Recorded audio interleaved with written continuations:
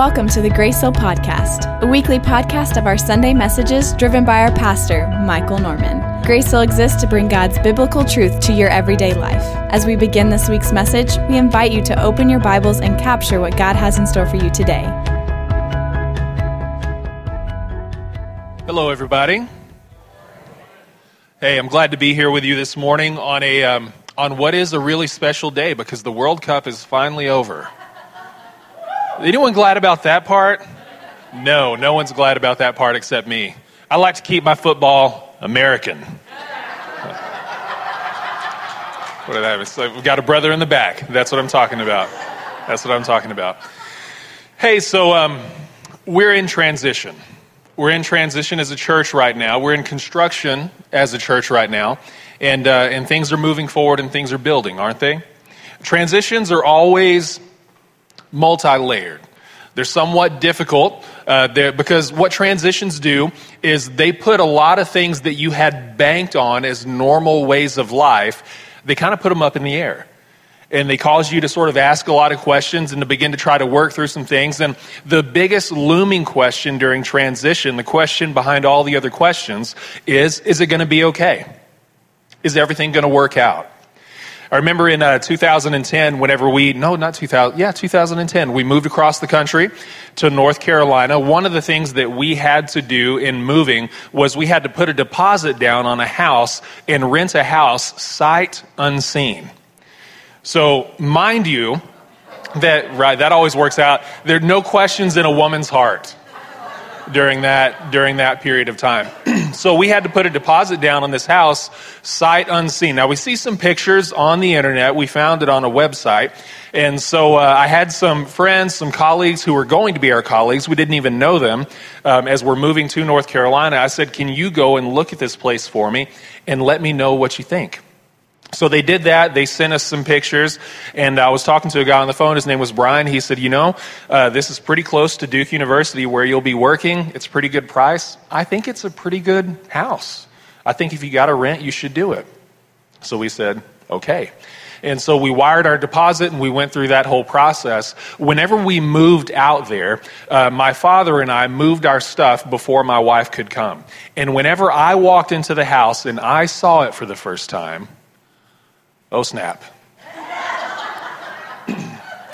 So above the fireplace are wires and these ancient fixtures that are just sort of hanging out of the wall, and they have black lights in them. The house looks like a 1960s drug den with thick red velvet curtains just everywhere. And so I'm walking through the house, and my dad's walking behind me, and he says, "This floor ain't very level." And I'm like, man, that's the least of our problems. Crystal's about to see this. And so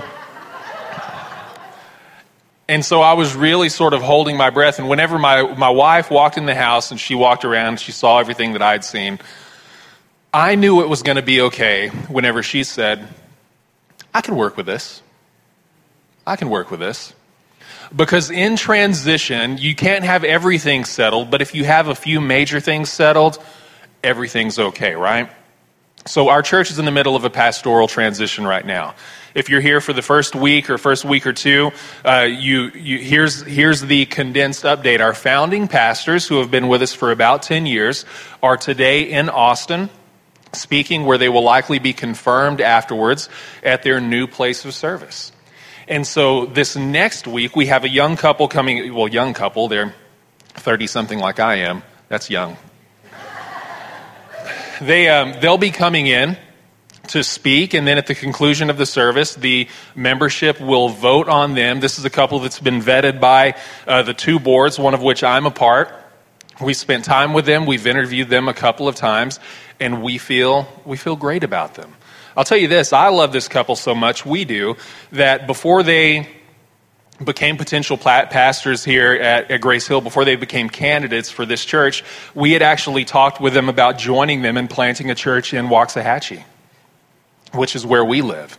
And so for what that means, all I'm saying is that people have been working hard on behalf of the church. This church is loved. The Lord is in this. And today, what I want to talk about are what are a few things that we do know about the future of Grace Hill. There's some things up in the air, some things are up for change, but what are some things that we absolutely know that we can bank on? Not because we know the future, but because we know the Father.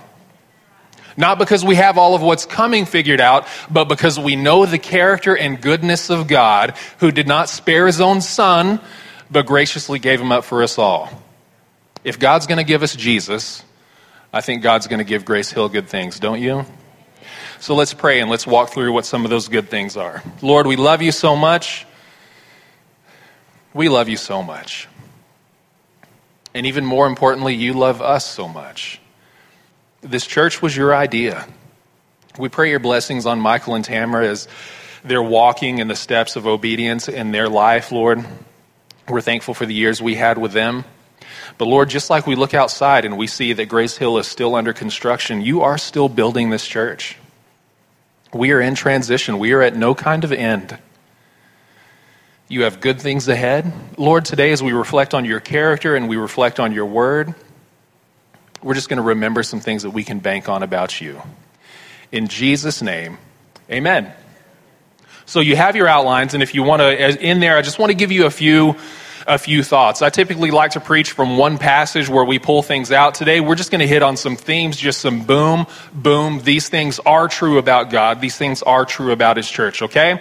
And so the first thing I want to hit on this morning is this. Number one, God's plan for his people extends beyond any particular person. God's plan for his people extends beyond any particular person. A few weeks ago, we were having some conversations about transition here at Grace Hill, and one of our men in the church said, it is just really hard to imagine the church without Michael and Tamara. Because as founding pastors, we know that before Grace Hill was a reality for any of us and we are together, we met each other even because of the obedience of this couple.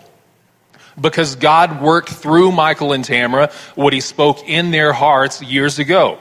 And so because of that, and because if you came to Grace Hill at any point, and at some point you all have, because you're here, but at some point, whether or not you stuck around and became part of the family was probably somewhat involved on what you thought of this couple that's so enthusiastic and seems to love the church so much. But what we have to know is that whenever God spoke Grace Hill into the hearts of Michael and Tamara, he had already looked beyond them for what's coming next for us. Do you believe that? I'll tell you this, if we believe that God is at a loss, oh Lord, what am I going to do with this church in East Dallas now? Michael and Tamara are leaving, oh no. If we believe that God is at a loss because of that, we don't know him very well. We're not trusting him very much. And what we can see is that even in much bigger transitions in Scripture, no matter how important the leaders were, no matter how high a character they had, no matter how many wonderful things they had done, the Lord always looks beyond any particular man or man and woman for what he's going to do. So if you look in the book of, if you look in lots of books in the Old Testament, you see a guy by the name of Moses doing some things. And so in the book of Exodus, we have this preliminary echo of what Jesus is going to do in this world on the cross in delivering us from our sins. We see Jesus speaking to Moses and working through Moses to deliver the people of Israel out of slavery in Egypt. And so the Lord begins to work with this man in some particular moments and speak through him about what is possible. And you know, without being a Bible scholar even, some of the deeds of Moses. This is the man the Lord used to call this nation out, to bring down plagues. Hey, here are the 10 commandments, part the Red Sea. Moses did a few important things, didn't he? And Moses had a pretty big vision, didn't he? To bring God's people out of slavery, to help them be an example of his work in the world, and to take them into the promised land. But did Moses get to take them into the promised land? No, because of some different reasons that we won't dig out today, Moses actually didn't get to see the fulfillment of his original vision. Moses' life ended, and the people of God still had purpose from God. And so what we see in Joshua chapter 1, the Bible just opens this book with God's words to Joshua. And he says something that Joshua just needed to hear, probably that everybody needed to hear. He reminded them of a very blunt fact. After the death of Moses, the Lord's servant, the Lord spoke to Joshua, son of Nun, who had served Moses. Moses, my servant, is dead. Joshua's probably thinking, I know, that's why we're all freaking out right now. Moses, my servant, is dead. Now, remember, his purpose extends beyond any person. Now, you and all the people prepare to cross over the Jordan to the land I am giving the Israelites. Now, what was this? This was the promised land. This was the original vision that God had spoken to Moses, and God was saying, Moses, love Moses. He was something, wasn't he? He was obedient. Scripture says there was never someone else like Moses in all of Israel. Moses did so many good things, but God says to him, you know something? He's with me now. He's in the next chapter of his life that will not really end. Now you and all the people get ready, Joshua, to cross over because my plan stops with no man. People are too precious for me to stop now. My power is too great for me to be thrown into a tizzy because Moses is gone. So when God called Moses, he already saw through Moses to Joshua. When God called Michael and Tamara to do this, he had already seen years beyond them. He knows what Grace Hill is going to be like in the year 2027, 2057, however he plans to tarry, and however long Grace Hill will be working and being fruitful in East Dallas. God has a plan for it, knows the leadership that will be in place. He sees it. He's not stumped. One of my favorite pictures of the sovereignty of God, one of my funnest ways to think about it is to look at it in terms of a parade. Some of you might have heard this illustration used before. So if you ever been to a parade and you've had the joy of standing next to a bunch of mouth breathers and it's hot and you're crowded and your kids are saying, Daddy, I can't see, and so they're on your shoulders and your neck is hurting and they want some of the candy and you're trying to keep them from getting stepped on by everybody else's awful children. Parades are the best. Small town parades are really the best. Every December we have a small town parade right through downtown Waxahachie by the courthouse. Small town parades, you've got a combination of, you got like legit floats that are really beautiful, and then you'll have some dude just rolling through on a camouflage four-wheeler smoking a cigarette. It's like, what is your theme? My theme is hunting. It's just for no apparent. So parades, and one of the things about a parade is you're limited in your perspective, and you see what's coming and you see what's going, but you're limited in so far as you can only see what you can see. Sometimes you don't know how long it's going to last. Sometimes you don't know if what's coming next is going to be exciting or another camouflage four-wheeler. You can only see what you can see. But if you could get an aerial view, if I could take my kids up in a big hovercraft where they're sitting in chairs and not on my shoulders, having precious moments at the parade, and you could go up and you look down and you can see the beginning of the parade and you can see the end of the parade.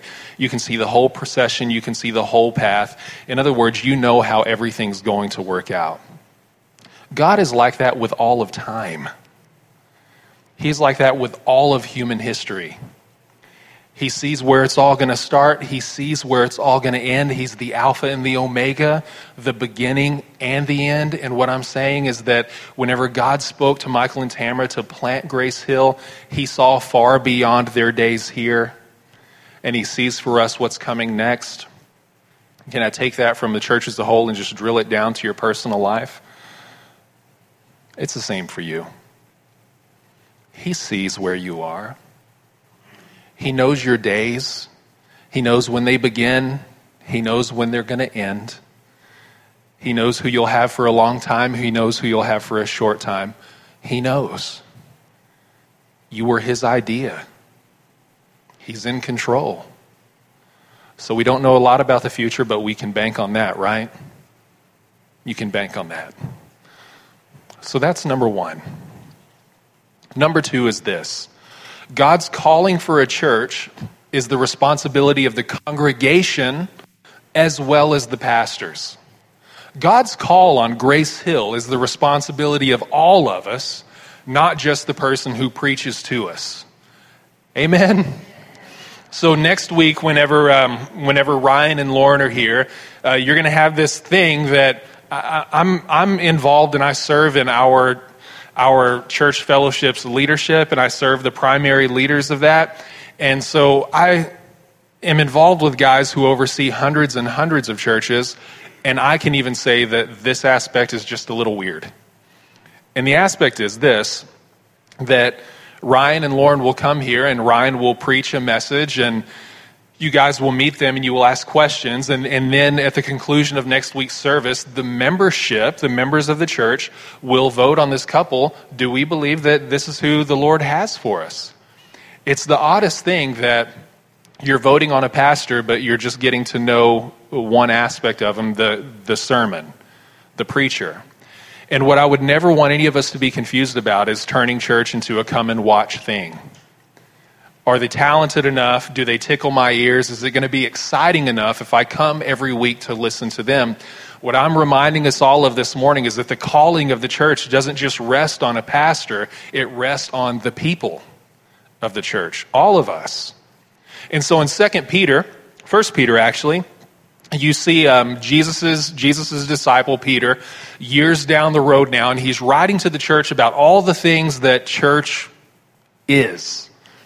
And he's expanding the view of the average church member, and he's saying there's more to you than you know. And he says this in 1 Peter chapter 2, coming to him, Jesus, a living stone, rejected by men. Remember, Jesus was rejected by men, went to the cross, but valuable to God. He says this, say this with me, you yourselves, as living stones are being built into a spiritual house for a holy priesthood to offer spiritual sacrifices acceptable to God through Jesus Christ. This is a lot of spiritual metaphor and terminology. There's a lot here. But what he just did is he took three things that were delegated to a specific place and specific people in Old Testament times before Christ, things that were totally given to the pros. And Peter is saying, you yourselves are involved in spiritual versions of this stuff. So one, he refers to the temple.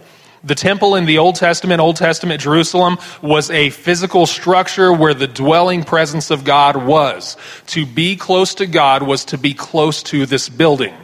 And so Peter is saying now, because of what Jesus done and because he sent his Holy Spirit into all of us, we collectively are making up, we are the dwelling place of God. The Holy Spirit is in us, and where we are as individuals and as a church, the Holy Spirit is as well.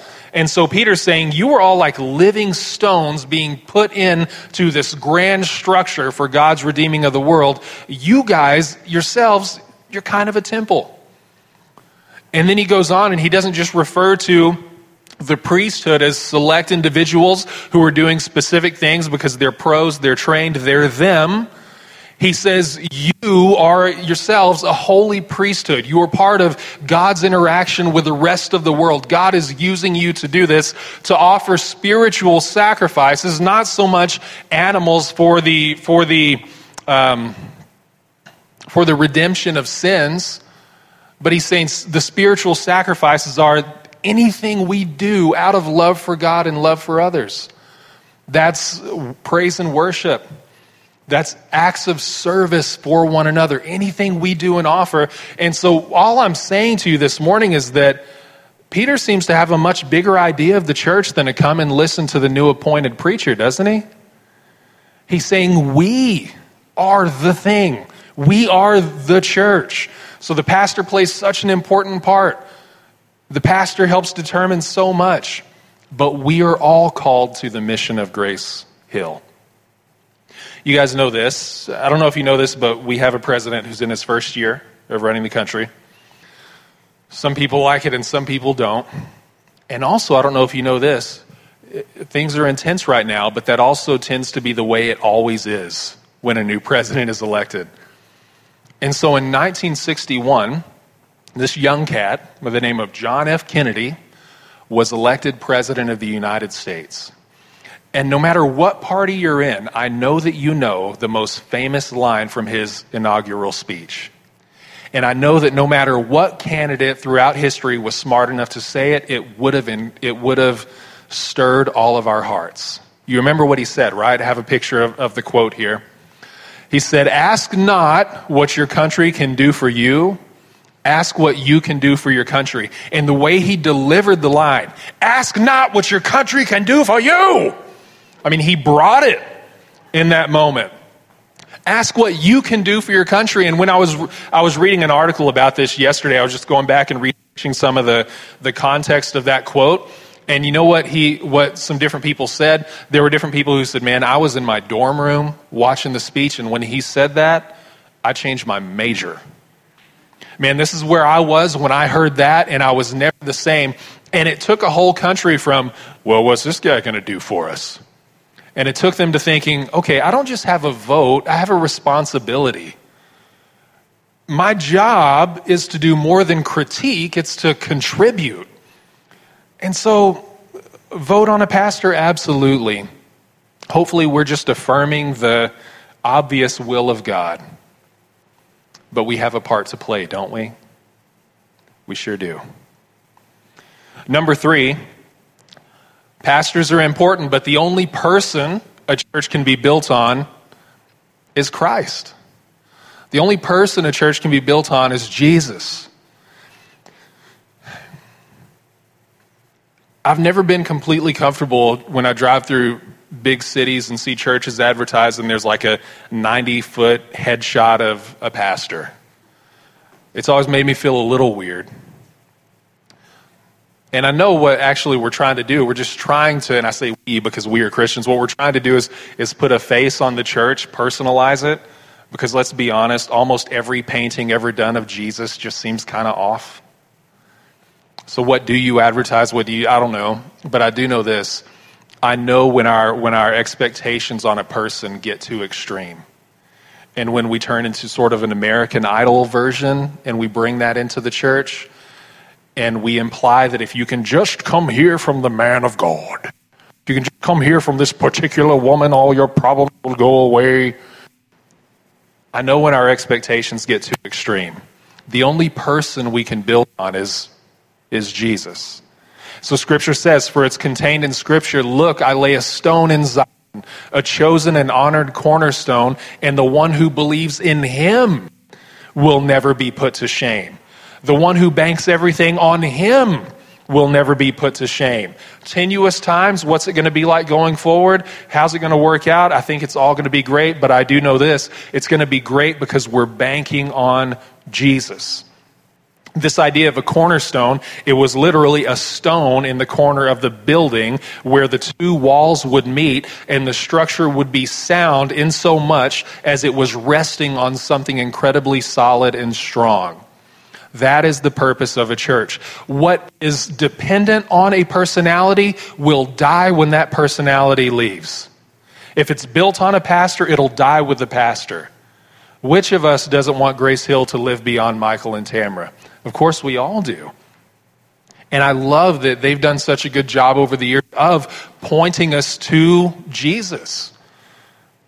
Michael and I were at the same conference sort of the weekend that all of this kind of came together, and we're sitting in the back of the room at a wall, and he looks at me and he goes, man, I think we're going to Austin. I looked at him and I said, I know. He said, you do? I said, yeah. Darn it. And he's tearful, he's crying, and we're sitting there, and I said something to him that I think we should all embrace, not because I said it, because it's true. I said, man, you came into a place where people told you it wasn't smart to plant a church because it'd be hard to get it to go, and you did it. Grace Hill's going to be okay.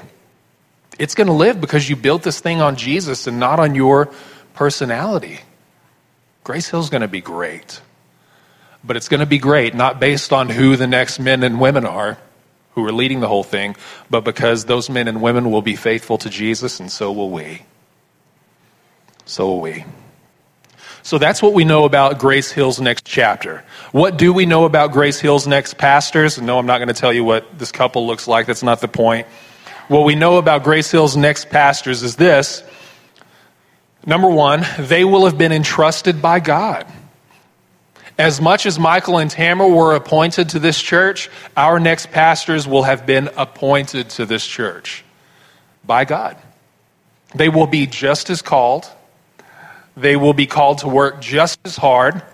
They will be just as accountable to God. And Hebrews actually tells us this, talks about this. Hebrews 13:17, obey your leaders and submit to them, for they keep watch over your souls as those who will give an account, so that they can do this with joy and not with grief, for that would be unprofitable to you. They'll have been appointed by God. There's so much here. The idea of obeying and submitting to anyone just rubs any American wrong. Any red-blooded American, I will obey and submit to no man. I'm the captain of my own soul, the master of my fate. How many of you know the church is different? The church is not a political organization. It's not a school. It's not a business. It's sort of different. And there's such high standards that the Bible puts on leaders to be totally submitted to God, to be accountable for every spare word, so much of those sorts of things. And so we see this in light of sort of what Paul said, follow me as I follow Christ. That as leaders are fully devoted, what God is saying here is that I have entrusted them with leadership. You can trust who I have entrusted. That's what's being. I just went out. I'm going out. Okay, we'll get a new one working here in a second. Entrusted. Boom.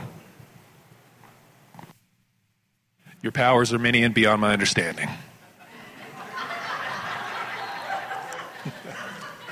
Thank you, sir. So, I want to say something that's going to seem weird. There's a guy that most of us have heard of. His name is John Maxwell, written a lot of books, spoken in a lot of places. And John Maxwell, he's known now for a lot of what he sort of does in the business world. But he started, his first couple of decades were just church ministry. And so he came out of seminary as a young kid and took a church in Hillingham, Indiana. This little country church, and he said, I was all excited to lead this church. God had called me to this church. And he said, boy, and in my first board meeting, I found out I was not the leader of that church. He said there was an older gentleman, a board member, and I don't remember his name, but he said it was really clear that if he kicked the tires on an idea, those tires were falling off. If he said something, it was going to go. And so what happened was this man who the Lord had used mightily to help lead this church over the years, he loved the former pastor. He did not love this new pastor. And he wasn't going to let this new pastor lead the church. And so one of the things that he did was he just sort of made it his mission to make everything hard on him. And I'll tell you this, is working and helping with oversight of, hundreds of churches and being part of churches in transition, that I'm going to say this not because I can ever imagine our church being this way, but enough churches have been this way that it's got to be said, okay? I will say this, that in transition, sometimes people that God has used to build a church and minister to a church on a volunteer, on a staff level, on every level for years upon years upon years, the same people that God has used in a mighty way, Satan will get hold of and use to drag down the same church that they've loved up to that point. We become defensive. We become fearful. And if we're not careful, we can do what this board member was doing in the church, systematically going around and undoing everything that the pastor said. That can happen. It's not going to happen here, but it can happen. And it happens enough that it's at least got to be said that we've got to love Grace Hill more than we love ourselves. We've got to love God's will more than we love ourselves.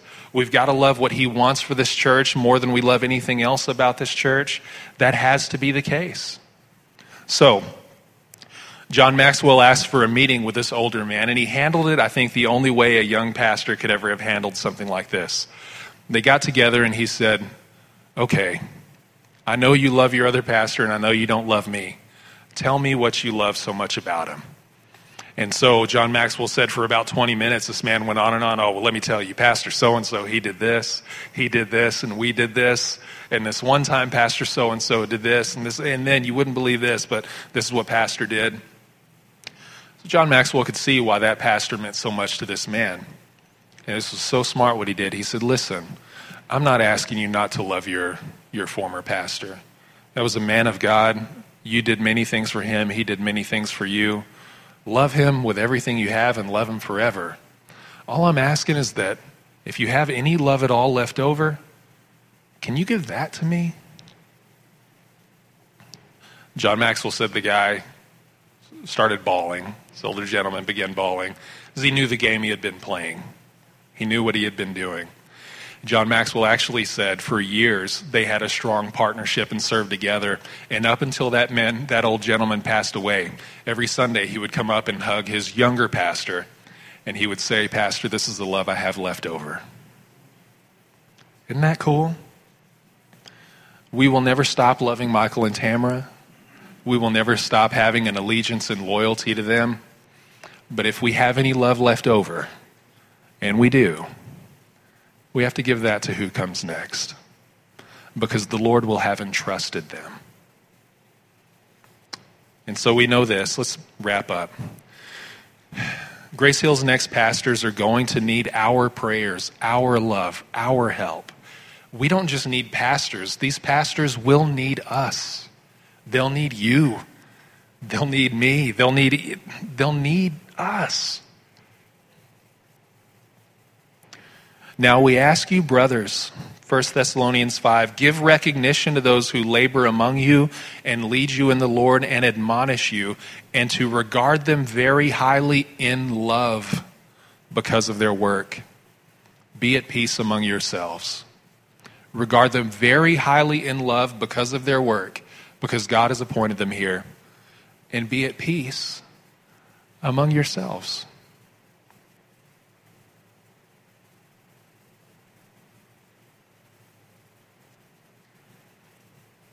There are memories that we share with Pastor Michael and Tamara that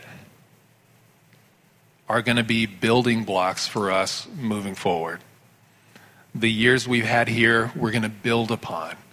And I think, as I said earlier, just like physically this thing is under construction and it's moving to new places, spiritually we are all under construction and God is moving us to a new place. So we know about Grace Hill, God's moving us forward. We know about the pastors. Well, there's a lot we don't know, but we know how Scripture tells us to treat pastors, what we can expect, what we shouldn't expect. And then lastly, what do we know about God? We know that God couldn't be more invested in our church than he is. In the book of Acts, instructions are being given to some elders of a church. And what I want you to focus on here is how it says the church was purchased. Be on guard for yourselves and for all the flock that the Holy Spirit has appointed you to as overseers, to shepherd the church of God, which he purchased with his own blood. He couldn't be any more invested in this church. He couldn't be any more invested in you as an individual. We all know that whenever you're haggling on something, you're trying to get something for the best price possible. What seems worth it to some seems like highway robbery to others, right? Look, I bought this whatever for $100. Are you serious? You spent $100 on that. Whenever it came to you and me, all of these people in the world that collectively make up the church of God, God didn't haggle. He sent his son, and we were purchased with his own blood. God couldn't be any more invested. He loves us. Lord, we love you so much. You are, as we sang this morning, a good and loving King. We're grateful for you. Lord, we're grateful for our church. We're grateful for each other. You have made a collection of individuals, a family. and a family that's going to keep growing. Lord, we thank you for the years we've had. We thank you for the years ahead. We ask your guidance as we move into these weeks, as we appoint new ministers. And Lord, I pray that you would help us open our hearts, give the love that is left over, which is a whole lot, that we would give it just as freely and lovingly as you've given your love to us.